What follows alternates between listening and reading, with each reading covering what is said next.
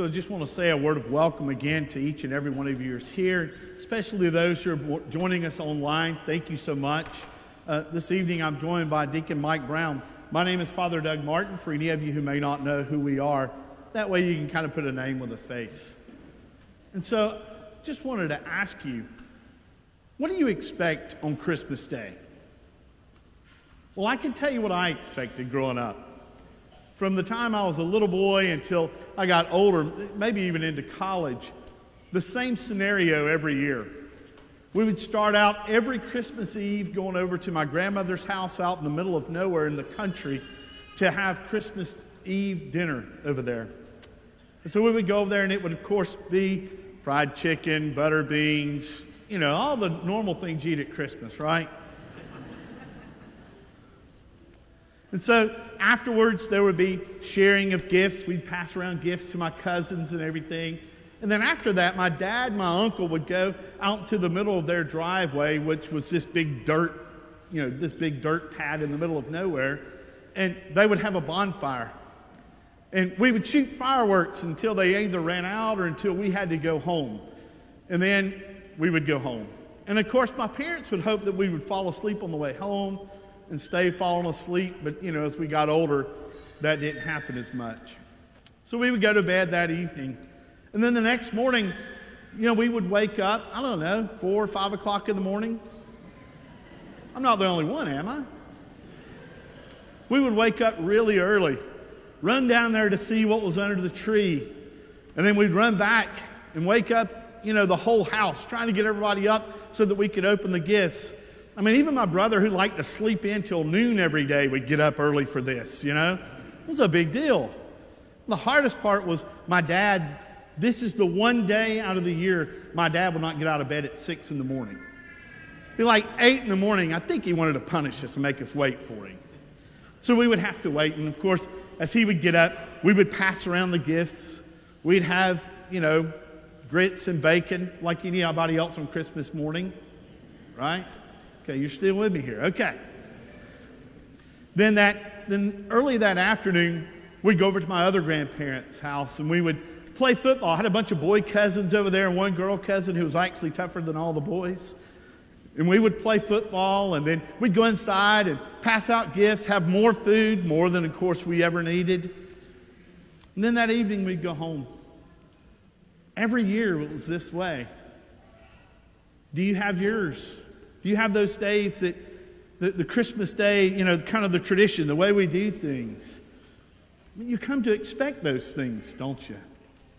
You come to expect things to be a particular way. Maybe you expect certain food on those days. Maybe a lot of food on those days.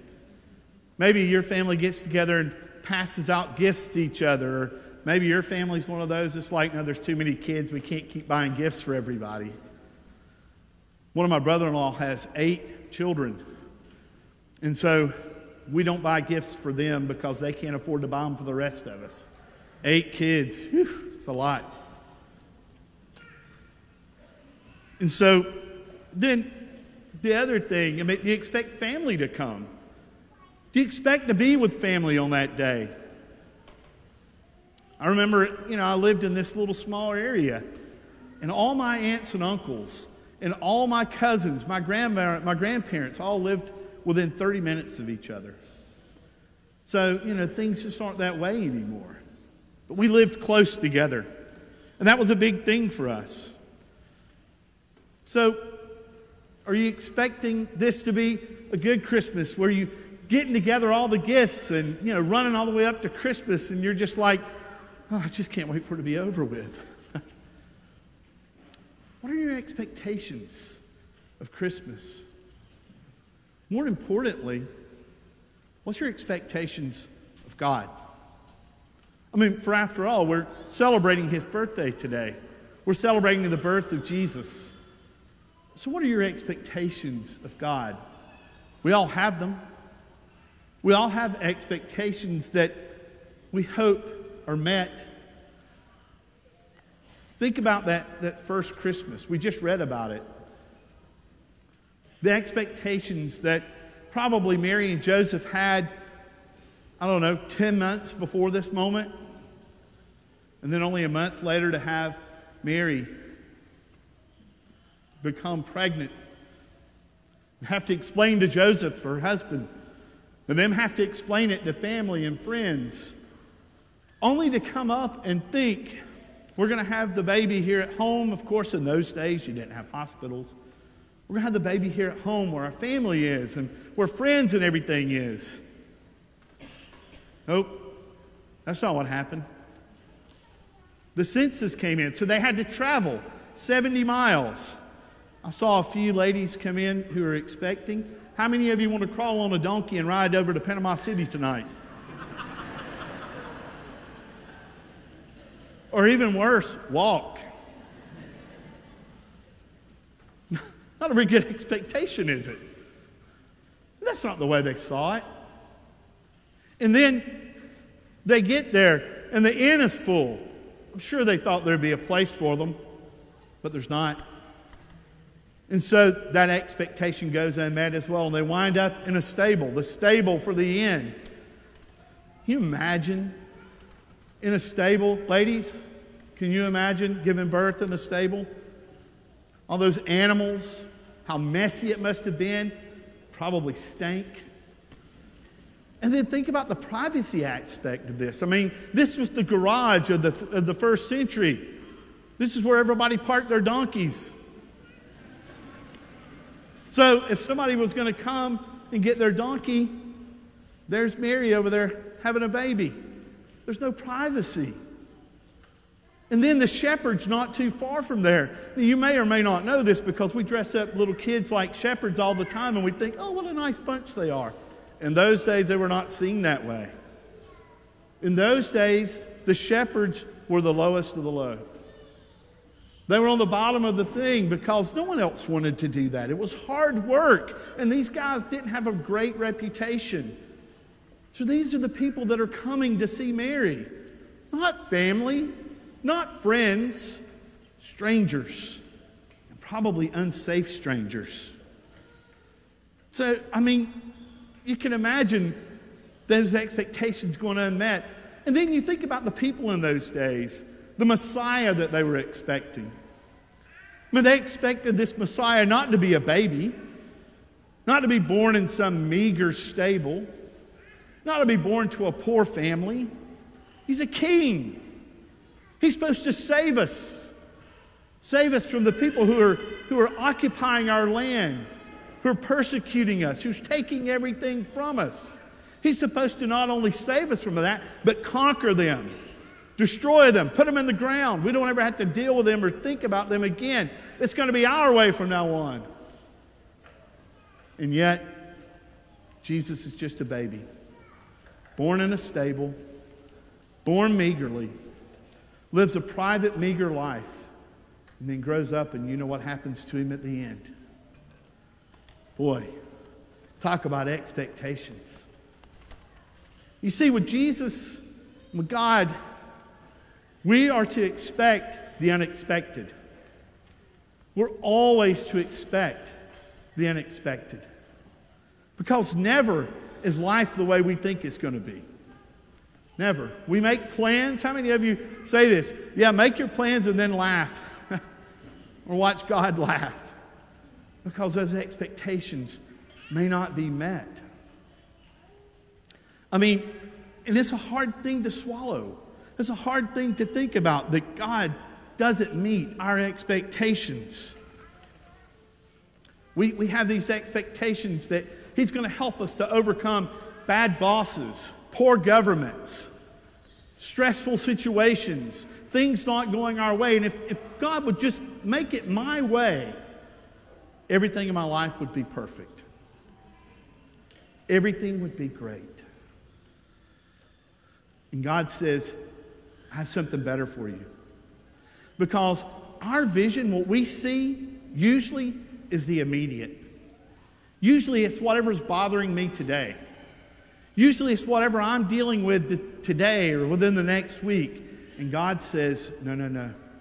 I have plans for you that go beyond your vision. That go beyond what you think and what you know. And so what God asks of us at that moment is to trust him. Think about Mary and Joseph. The trust that they must have had. You know, they probably wrestled with it. But the trust that they had to continue on, to keep going. I'm sure that they felt like, just like most people did in that day when Jesus was born, the Messiah, the King was born. God's just sitting by doing nothing. He's not helping. He's just sitting there. And I'm waiting on him to answer me. Right? Don't we all feel that way? Do you see him working, though, when you look backwards? When you look into your life and you see where you are in your life and you see those things that have happened to you in your life, good and bad, you see God there, leading you, guiding you, walking with you, not sitting idly by, but with you. You see, God doesn't want to fix your life. He's not necessarily wanting to make your life the way you think it should be. What God actually wants with you is a relationship. That's what he wants. God wants to be with you. So much so that he came down from heaven, was born in a stable, in a dirty old stable as a baby, and grew up just so he could be close to us. As close as he could be to us. That's who God is. You see, this big creator of the universe, this God who's outside of time, outside of everything, that created everything, wants a relationship with you. Not just you, but you as an individual. He knows your name. Scripture tells us he has something as stupid as our hairs counted on our head. God cares about even the things that we think are stupid about us. God wants to be with you. That's the message. Did you expect that? Is that what we expect from Christmas? Is that God will be with us? Born with us to be here. And you see, he's willing to come into our lives, even our messy part of our lives. If he's willing to come into this messy, stinky stable, he'll come into our life as well with the mess that's there that we've created, the mess that's going on around us. He's there. He's present. He was there then, and he is here now. One thing that we learn from God is to always, always expect the unexpected. And so now, if you would, we're going to pray a prayer together here for Christmas. If you would, pray with me. Jesus, light of the world, thank you for the amazing and unexpected gift of yourself. Thank you for becoming man and inviting us to share in your divine life. Father, forgive us the ways we doubt your loving providence. Help us to follow the example of Mary. May we faithfully and generously make our lives a gift by proclaiming the wonders of your love in all that we do, say, and do. Please grant us the grace of following you joyfully, working and waiting in the Holy Spirit as you renew the earth in unexpected and amazing ways.